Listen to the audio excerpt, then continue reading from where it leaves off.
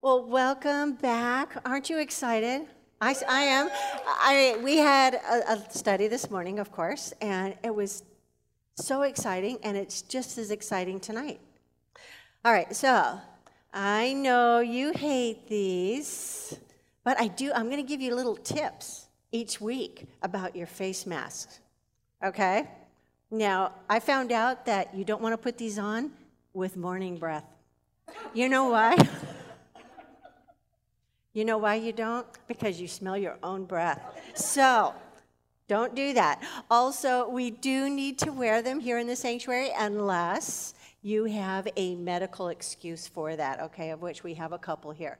So, we want to follow the guidelines. We don't want LA County to walk in and cite us and close us down after just one study, right? So anyway, I think that's about it. Oh, and of course, kids are welcome. And if you're from the same family, you can sit together. If you're from the same household, that is, and you've been hanging out with them the whole time, you can sit together. So don't feel like you have to, be separated from your kids or something. But if you are a mom and you're having trouble finding childcare because we can't have children's ministry yet, then please feel free to bring your children. Just for temporary, right? So I know you might not be able to focus because your kids, are struggling and distracted, but anyway. So we haven't been together since March 10th. I know, right? All right, so I want to recap just a little bit on what we have learned about Nehemiah, the book of Nehemiah so far. So we found out that Nehemiah was a Jew born as a slave in Babylon. He was the cupbearer for the king. I still have gum in my mouth. I can't believe it. Hold on. I did. I swallowed it. Okay. I know. Gross. It'll be there for 7 years. But anyway, that's not true. I happen to know that's not true. Okay, so anyway, he was a cupbearer for the king. He was obviously an Israelite, and he had found out that the walls of Jerusalem and much of the city was in ruins, and he was so grieved by that. So he went before the king, and he says, "My city is in ruins. Can I go and inspect it?" And the king was very excited for him and said, "Not only can you go and inspect it, I'll pay for all the materials you need." And so he goes to Jerusalem and he begins to rebuild. And of course, he has a bunch of naysayers saying it can't be done. And there was even death threats and troublemakers and that kind of thing. So he got it done regardless because God's favor was upon him. And they finished it in 52 days, which is like unheard of, but they did anyway.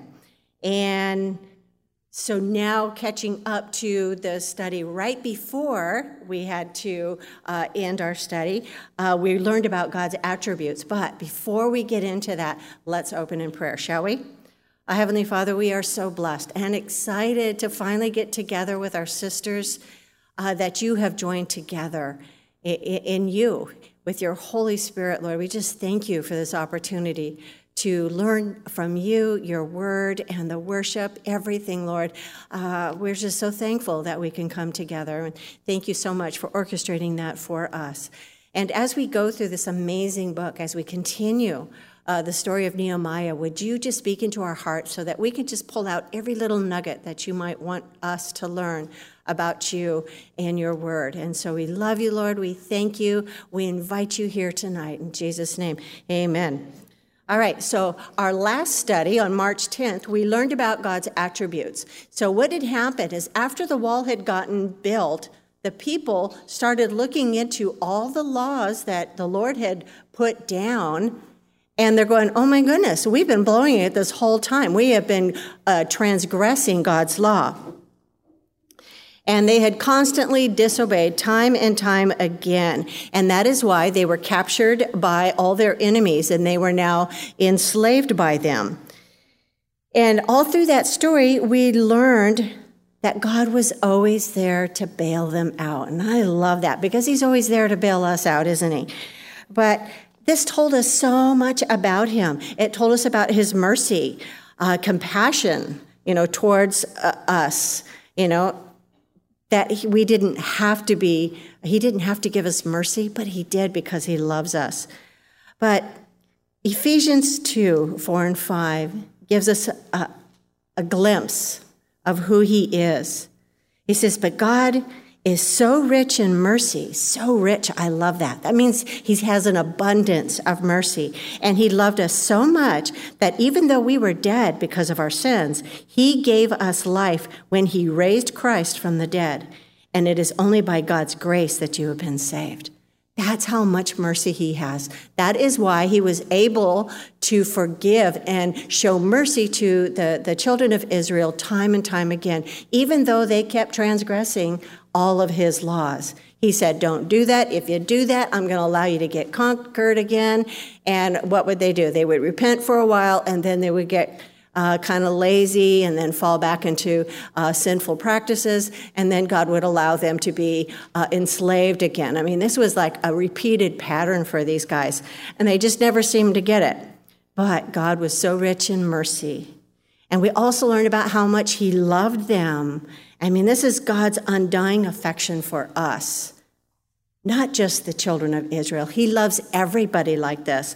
1 John 4:9 tells us, in this, the love of God has made manifest among us, that God sent his only Son into the world so that we might live through him. So God's love has made it possible for us to live the life that he has planned for us. We also learn from 1 John that love is God's main attribute. It says God is love. That's who he is. God is also so patient, and I'm very, very thankful that he is patient because I tend to need it. But what that means is the capacity to accept or tolerate delay, trouble, or suffering without getting angry or upset. All right, so show of hands, how many have blown the patient one in these last 3 months? Oh, come on, be honest. I mean, you're standing in those ridiculous lines at the grocery store, and it's like, really? 6 feet apart? I got scolded the other day. I was in Vaughn's, and I was supposed to stop at the entrance to the line. There was nobody in line, right? And because it was like really early in the morning, and I didn't even think about it. And of course, there was a sign. I had to go back and look later, saying, I didn't see a sign. But anyway, it does say, please wait here, and somebody will tell you what checker to go to. And I just walked right in. And yeah, she let me have it. You're supposed to wait for me, and I will direct you. I was like, oh goodness, okay. But I didn't enjoy that. I kind of got a little, uppity. It's like, oh, how dare she? Doesn't she know I'm the customer? The customer's always right. But, we all have been lapsing a little bit in our patience with everything that's been going on. But you know what? God is always so patient. He doesn't have those lapses in patience like we do. So anyway, he has a lot of patience. 2 Peter 3:9 says, the Lord isn't really being slow about his promise, as some people think. No, he is being patient for your sake. He does not want anyone to be destroyed, but wants everyone to repent. That's why he's so patient. He's waiting for us to repent. I love that. He says, I don't want to have to spank you guys, but I will if I have to, because it's for your own good. Isn't that what we tell ourselves when we have to punish our children? This is going to hurt you more. Hurt me more than it's going to hurt you, right? But it really does. When we have to punish them, whether it's, taking away their phones or something like that. It's hard for a parent sometimes, but we do it for their own good. Same thing with God. God is always faithful. He remains loyal and steadfast all the time. Deuteronomy 7:9 tells us, therefore, know that the Lord your God, he is God, the faithful God who keeps covenant and mercy for 1,000 generations with those who love him and keep his commandments. I love that. He's also very just. And just actually means acting or being in conformity with what is morally right or good. That's God all the time. He is always just. He's never not just. So we can always depend on him. If you're struggling with something or someone, always know that in the end, God is just. God will take care of it. Remember, he said, vengeance is mine, says the Lord. Philippians 3:8 tells it like this. Yes, everything else is worthless when compared with the infinite value of knowing Christ Jesus, my Lord. For his sake, I have discarded everything else, counting it all as garbage, so that I could gain Christ and become one with him. I no longer count on my own righteousness through obeying the law. Rather, I became righteous through faith in Christ, for God's way of making us right with him depends on faith. See, we are justified through Jesus Christ. We are made righteous because of Jesus Christ. And because he is always just, he will see us through Jesus. When he looks at us, he doesn't see the ugly that's in our heart. He sees Jesus' heart because he stands in the gap for us. Isn't that amazing? It's amazing. So now the people once again promise to live according to God's laws so much that they now want to put it into writing. And so this week, they are going to write a covenant and sign it and promise God that they're never going to fall back into sin ever again. So Nehemiah 10, we're going to start with verse 1. And it says, the document was ratified and sealed with the following names. The governor, who now Nehemiah is the governor, son of Hilkiah, which I can never pronounce those, and also Zedekiah. So what is this document? Well, a covenant is like a contract. They are going to write it out that we are going to do these things, and then they're going to sign it. So this is important. It's a contract between two people. In this case, it is a contract between God and the Jewish people. And after they acknowledged God's law and acknowledged that they had broken the law, they now wanted to make a new promise to God that they will always keep his law. And it's very much like a couple that gets married. When they take their vow, it is before God. It's not just between the husband and wife. It's also between God, the husband, and the wife. So God takes that vow very seriously. But that's kind of what that is. You're taking a vow before God that you are going to do something. And so the Jewish people are promising and sealing it with a signature, and they give a whole list of people who have signed it, and they're basically priests and Levites. And that goes all the way down to verse 27, and you know me, I'm going to butcher every single name, so I'm not going to read them out, but trust me, they are there. They are very important, though, to the Jewish people because they can go all the way back. Their genealogies, are amazing. And these kind of names are very important. They just love to look at all the names because they can pick out their ancestors.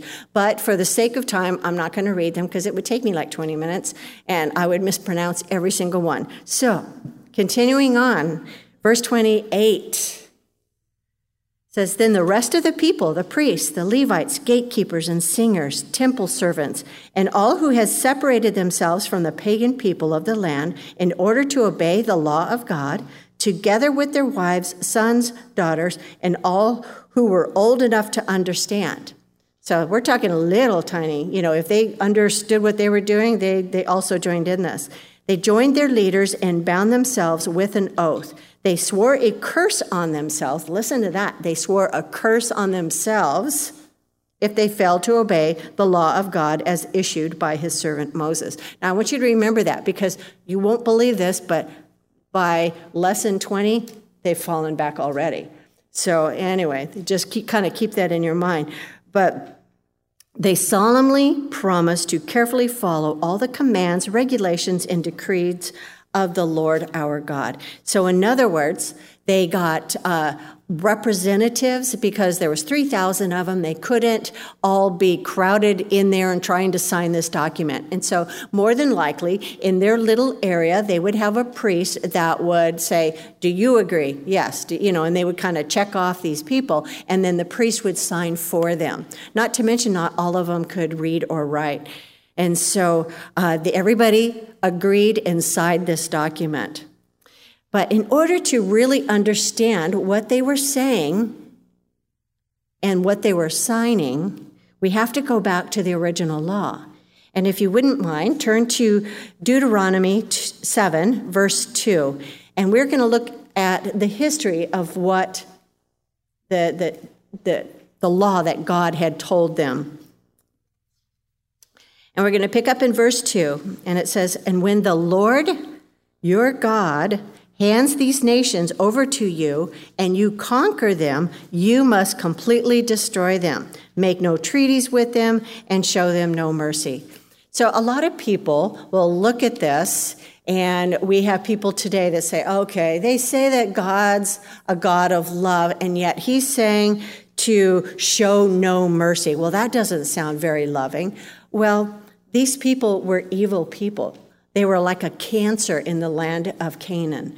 And they would worship so many different gods. They had like 1,000, of which some of them were really evil practices. One in particular, was Molech.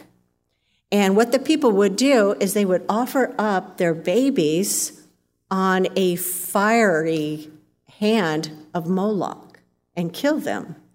And so God said, I don't want this infiltrating the people of Israel, so I want you to have no mercy on them. Then verse 3 says, "You must not intermarry with them. Do not let your daughters and sons marry their sons and daughters." So even now, today, God says in his word, do not be unequally yoked to an unbeliever. Why is that? Because an unbeliever will drag you down. So if you're a single woman, you should be looking at only Christian guys. If you're a Christian woman, okay, only look at Christian guys. Now, if you're already married and your husband's an unbeliever, this doesn't apply to you because God actually says, stay with him in hopes of saving them through your countenance. But in this case, they were actually offering their sons and daughters to pagan people, and they were kind of blending and merging with these people. So it says here in verse 4, it tells you why. "For they will lead your children away from me to worship other gods." And that's exactly what happened. "Then the anger of the Lord will burn against you, and he will quickly destroy you." That's exactly what happened, because what did they do? They married outside the Jewish faith. They married the pagan people, the Canaanites, and all the other ites that were out there. So goes on to say in verse 5, "This is what you must do. You must break down the pagan altars and shatter their sacred pillars, cut down their Asherah poles, and burn their idols." In other words, have nothing to do with the pagan worship. Verse 6, "For you are a holy people who belong to the Lord your God. Of all the people on earth, the Lord your God has chosen you to be his own special treasure." Don't you like that? I love that. Special treasure. We are his special treasure. Then verse 7 says, "The Lord did not set his heart on you and choose you because you were more numerous than other nations, for you were the smallest of all nations. Rather, it was simply that the Lord loves you and was keeping an oath he had sworn to your ancestors. That is why the Lord rescued you with such a strong hand from your slavery and from the oppressive hand of Pharaoh, king of Egypt. Understand, therefore, that the Lord, your God, is indeed God. He is the faithful God who keeps his covenant for 1,000 generations and lavishes his unfailing love on those who love him and obey his commands." So as you read this, understand that he's saying, don't do this. And if you don't do this, he's saying, he's given his laws. You're not to marry pagan people. You're not to worship pagan gods. And if you obey me, then you have a lot of blessings here. He will love them and bless them. Then verse 10, but he does not hesitate to punish and destroy those who reject him.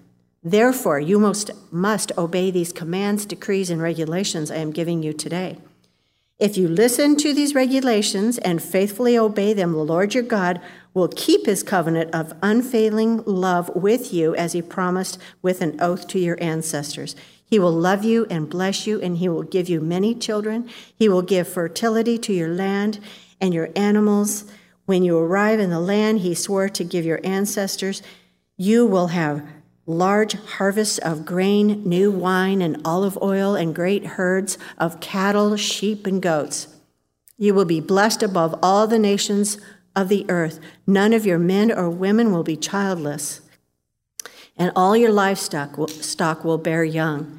And the Lord will protect you from all sickness. He will not let you suffer from the terrible diseases you knew in Egypt, but he will inflict them on all your enemies. Wow, that's an amazing promise, isn't it? Did you see? If they follow his law, they get all of this. So you might be asking, oh my goodness, why would they not follow God's law? Because we're human. We're no different than the Israelites. Doesn't God have a lot of things, even in the Old Testament, that says, don't do this, because if you do that, then you're going to have trouble. Well, that's exactly what the Israelites do, and we're no different. But I love this promise. And what they did is they did follow after pagan gods. They did give their children to marry pagan people. And what happened? God let them be conquered by the Babylonians. And that's where they find themselves at this point in their history. But they recognized that they had sinned against God, so now they are producing this new covenant with God. So let's look at what they agreed to. Verse 30, we promise not to let our daughters marry the pagan people of the land and not let our sons marry their daughters. Good choice. This was one of the main reasons why they got in trouble in the first place. They allowed the children to marry non-Jewish people, which God specifically told them not to do in the scripture we just read. Why was that? Well, number one, to keep their race pure, but also because immediately when you marry a non-believer, they begin to pull you down. You have like this weight on you. You're constantly having this battle in your home because your spouse doesn't want you to go to church, but you want to go. And that's why God says, don't be unequally yoked. I say don't marry an unbeliever for a reason, because it will just cause you so much sorrow. Again, if you were saved after and your husband is not saved yet, just be that best godly wife so you'll win him over. Amen? So, verse 31, we also promise that if the people of the land should bring any merchandise or grace to be sold on the Sabbath or on any other holy day, we will refuse to buy it. Every 7th year, we will let our land rest, and we will cancel all debts owed to us. So again, they are promising to obey the laws that God had set down. The first one was the 10 Commandments, and that was keep the Sabbath. In fact, they always try to stretch it. Even today, the Jewish people try to stretch that day of Sabbath. Now, they will keep it themselves, but they have no problem with allowing the Arabs that work in the hotel system to serve them. But God said, no, nobody serves on the Sabbath, and that means your servants also. And so, they like to stretch things even today. But back then, apparently, this was running rampant. They were having people work all the time. And so he's saying, I don't want you to do that. And so here they recognize that they had transgressed that, and they're saying, okay, we won't do that anymore.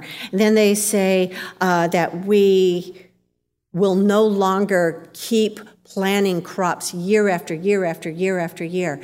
Now, it's actually been proven that if you do not rest the soil every 7 years, then it will lose all the nutrients. Today, we can get by with not giving it a rest, although some farmers still do. But we can put like nutrients back in the soil with fertilizers and things like that. But they didn't know how to do that back then. And so God said, I want you to give the land a rest. That way, the next time, your crop's going to be so much more fruitful because you now have the nutrients reestablished inside the soil. Also, they weren't canceling the debts after 7 years. It's part of the Jewish law that if somebody owes you money and they haven't paid it after 7 years because they couldn't pay it fast enough, they're supposed to forgive that debt every 7 years. That's kind of a cool law, isn't it? You know, for those of you who have 30-year mortgages, wouldn't that be nice? Just kidding. Okay, I don't want anybody to say, okay, my pastor's wife said that I didn't have to pay my mortgage payment. After 7 years, you got to give me a break. No, that's not what I'm saying here. This is according to Jewish law, okay? But apparently they weren't doing that. They were still demanding payment after the year of Jubilee. That's what it's called. And so, anyway, continuing on, 32. In addition, we promised to obey the command to pay the annual temple tax of 1/8 of an ounce of silver for the care of the temple of our God. So this is not a tithe, but each person promised to give a 1/3 shekel to the care of the temple. Apparently, they had been neglecting the house of the Lord, which makes perfect sense. I mean, they were disobeying so many other laws. It stands to reason that they're going to be disobeying, and neglecting the church because, the church is like this. Okay, that really convicts me when I look at the temple. I know I should be doing something different, but, I'm going to pretend it's not there. We see people doing that to church today, right? They don't want to, I don't want to go to church because then I'll feel guilty. Kind of the same thing. So now they recognize what needs to be done with the offering. Verse 33, this will provide for the bread of the presence, for the regular grain offerings and burnt offerings, for the offerings on the Sabbaths, the new moon celebrations, and the annual festivals, for the holy offerings and for the sin offerings to make atonement for Israel. It will provide for everything necessary for the work of the temple of our God. We have cast sacred lots to determine when, at regular times each year, the families of the priests, Levites, and the common people should bring wood to God's temple to be burned on the altar of the Lord our God, as it is written in the law. We promise to bring the first part of every harvest to the Lord's temple year after year, whether it be a crop from the soil or from our fruit trees. So basically what's happening here is they promise to take care of God's house. We kind of look at it as people donating food for our food bank here at the church, because we've been going through a lot of groceries lately, providing groceries for people that are coming upon hard times during this pandemic. But it's kind of the same thing. They want to have things taken care of. They want the priest taken care of. And a lot of these feasts and festivals, these were put in place by God so that it reminds the people of an event in history where God was faithful to them. They were like to remember God's faithfulness to them. That's why these feasts and festivals were so important. It's just so that they can't, it wasn't so they can have this big party, but that they remember what happened on that day. So verse 36. We agree to give God our oldest sons and firstborn of our herds and flocks, as prescribed in the law. We will present them with the priest who minister in the temple of our God. We will store the produce in the storerooms of the temple of our God. We will bring the best of our flour and other grain offerings, the best of our fruit, the best of our new wine and olive oil, and we promise to bring to the Levites 1/10 of everything our land produces. For it is the Levites who collect the tithes in our rural towns. Now, you might be saying, wow, that sounds like a lot. But if they're doing what God asked them to do, you remember the blessing? He says, I will make everything you do fruitful. You'll have bigger herds. You will have bigger fields. You will have bigger trees. You'll have larger grapes. I mean, you'll have all these things. So giving a tenth to the church is not a big deal. He says, do it my way, and all that abundance, I want you to look after the less fortunate. And so they would put it in the storerooms for such a time as a famine or, a drought or something like that. We saw that example with Joseph in Egypt. You remember, he knew there was a famine coming. So he stored a lot of grain so that all of Egypt could, including his brothers, could be fed during the famine. You see, it's kind of the same thing. It's important to do the things that God has asked them to do. And then they remembered that they promised all these things to God and that they should obey his laws. And if they do, he will love, all these wonderful promises. He will love you. He will bless you. He will give you many children. He will give you a large harvest of grain, new wine. He will give you great herds of cattle, sheep, and goats. It is mind-boggling to me why they would go against God's law when they had all of this promised to them. He will even protect them from sickness. No one will be childless. He will bless them above all other nations. Take care of the temple, and you get all of this. I think that's a pretty good trade, right? And then in the end, it says, in verse 38, a priest, a descendant of Aaron, will be with the Levites as they receive these tithes, and a tenth of all that is collected as tithes will be delivered by the Levites in the temple of our God and placed in the storerooms. The people in the Levites must bring these offerings of grain, new wine, and olive oil to the storerooms and place them in the sacred containers near the ministering priests, the gatekeepers, and the singers. We promise together not to neglect the temple of our God. So the people promised all these things to the Lord because they'd recognized that they had really fallen short and they had greatly neglected not only the temple, but God's laws. So what is our lesson for today? God's covenant to believers today. Because we are his chosen people. Because we've now been grafted into the vine. So we are his chosen people.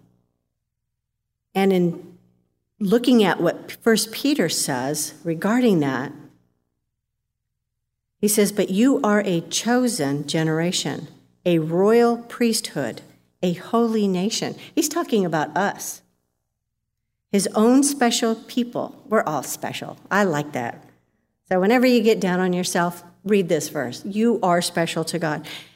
That you may proclaim the praises of him who called you out of darkness into his marvelous light, who once were not a people, but are now the people of God, who had not obtained mercy, but now have obtained mercy. So look closely at what it says. We are now chosen. Our purpose is to proclaim him to the rest of the world. That's what it means. We've been called out of darkness into his marvelous light so that we can proclaim him to the rest of the world. You see, that was actually the job of the Jewish people too. God chose them to be his representatives to the rest of the world. But they just kind of got a little haughty about it, thinking that they were special just because they're really cool. You see how that works? And we're not to do that either. We don't want to go down the same path that the Jewish people did and thinking that God chose us, we are special, therefore you have to look at us like we're special, when in fact they were supposed to be a representative of God's love to the rest of the world. They didn't do that at all. They weren't supposed to be in the world, but they were supposed to minister to the world and show his love to them. Likewise, we are to do the same thing. We are to proclaim him to the rest of the world.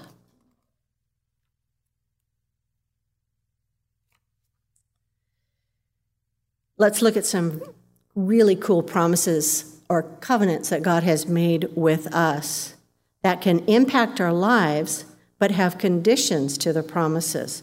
Also note that just like the Jewish people, if we obey them, then that promise has been activated.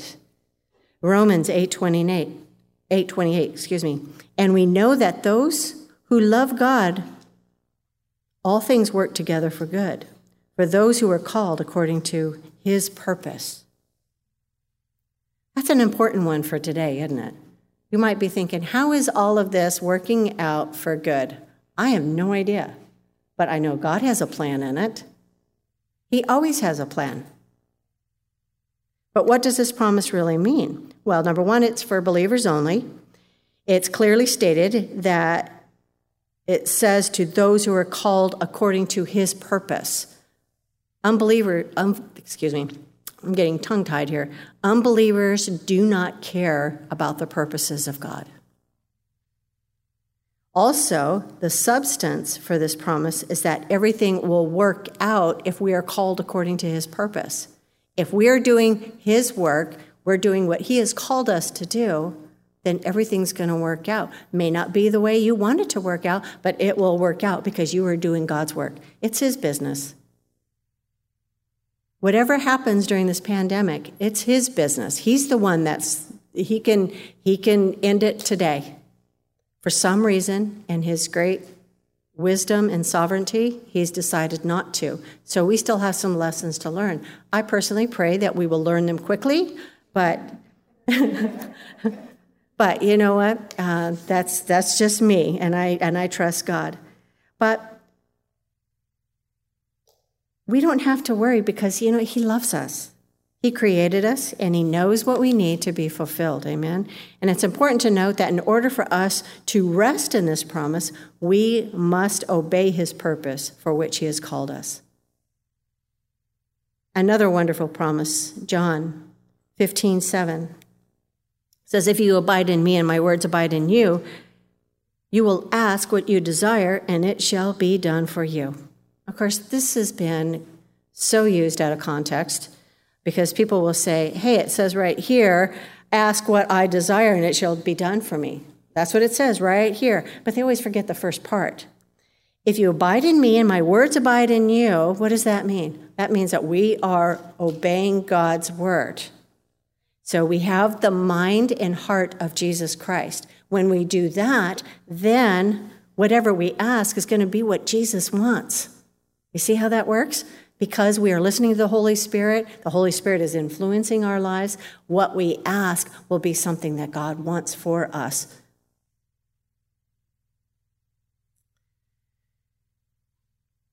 But it means to abide in him, or accept, or act in accordance with his rules, his decisions.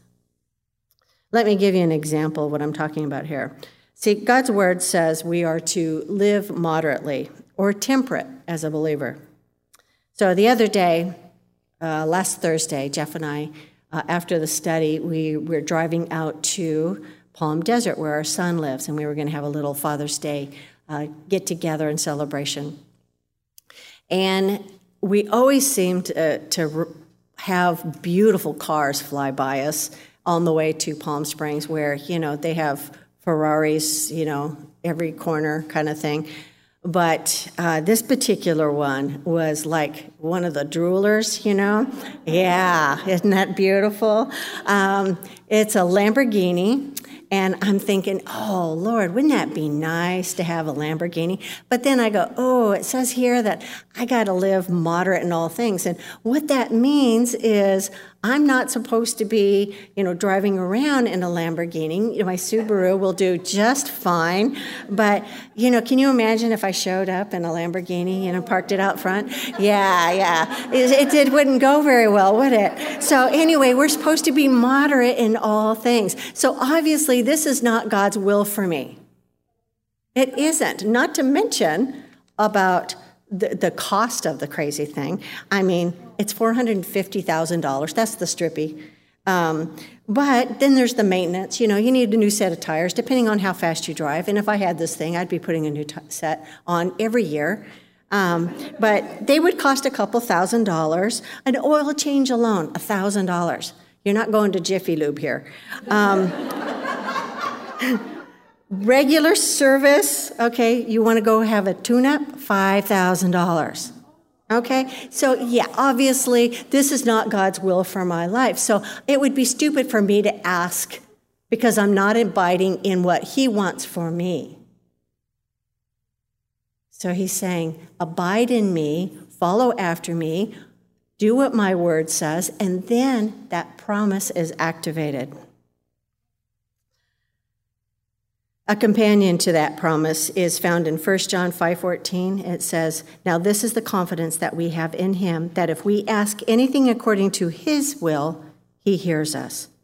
So desire only his will for your life, and he will hear your prayer, and he will answer it. Let's look at one more promise, Matthew 11:28. It says, come to me, all you who labor and are heavy laden, and I will give you rest. Take my yoke upon you and learn from me, for I am gentle and lowly of heart, and you will find rest for your souls, for my yoke is easy and my burden is light. So what is the action here? It says, come to him. Who? Of course, Jesus. But what does that mean? Let him be Lord of your life. Do what the Bible says. Don't follow anything or anyone else. And what will that result be? You will find rest. We all want rest. We all want peace. And that is what the promise is. Turn your life over to him. Surrender lordship over to him. But this is really hard. I'm not taking this lightly. This is hard to do, isn't it? Relinquish control. It's really hard to do. But he says, if you do that, guess what the promise is? You will find peace, you will find rest. And isn't that what we all want? So if you find that you are weary in your Christian walk,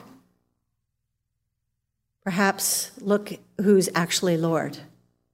Are you actually following after the Lord, or are you kind of doing your own thing?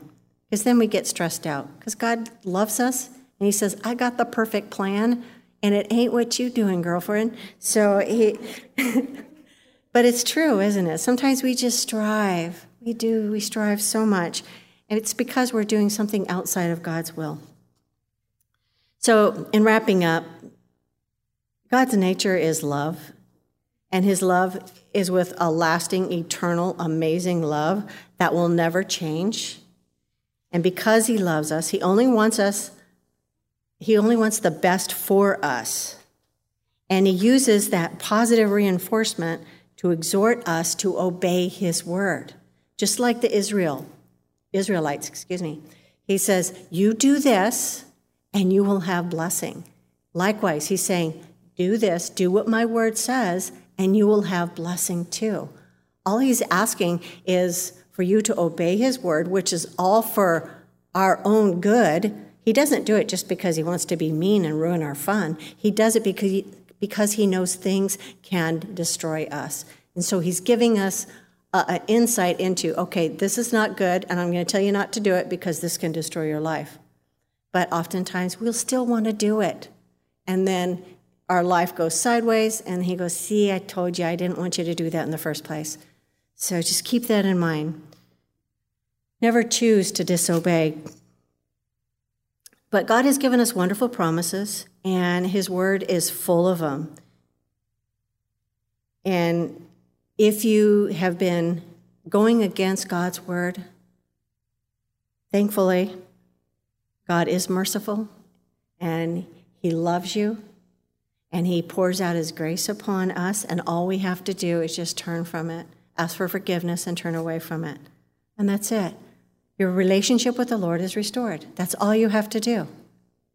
That's the promise.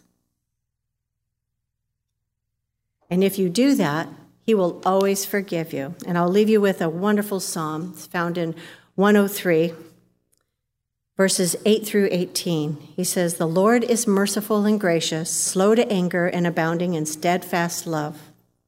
He will not always chide, nor will he keep his anger forever. He does not deal with us according to our sins, nor repay us according to our iniquities. For as high as the heavens are above the earth, so great is his steadfast love towards those who fear him. As far as the east is from the west, so far does he remove our transgressions from us. As a father shows compassion to his children, so the Lord shows compassion to those who fear him. For he knows our frame, he remembers that we are dust. As for man, his days are like grass. He flourishes like a flower in the field. For the wind passes over it, and it is gone, and its place knows it no more. But the steadfast love of the Lord is from everlasting to everlasting on those who fear him, and his righteousness to children's children, to those who keep his covenant and remember to do his commandments. Amen. Let's pray. Heavenly Father, we just thank you for your word, and we've gone through a lot of your word tonight, Lord, and it never returns void. And I would ask that if this is spoken into the heart and mind of anybody in this room, Lord, would you just even now speak into their lives, Lord. If they need to change, Lord, would you impress upon them the desire to change and to follow after you. Lord, none of us like to get chastened by you because we're going the wrong way, but I, for one, am thankful for those chastenings that you have given me in my life and the fruit of those chastenings when I have turned away. And I am so thankful that you were loving enough to do that for me. And so I would ask that for all the ladies in this room, that they would keep their eyes focused on you, that they would have a hunger for your word and to know all the many blessings that are there in your word. Lord, we just thank you for everything that you have done for us. Even though it might be a difficult time right now, Lord, help us to focus on the good things, not on the bad things. So we love you, Lord. We thank you. We ask all of this in Jesus' name. Amen.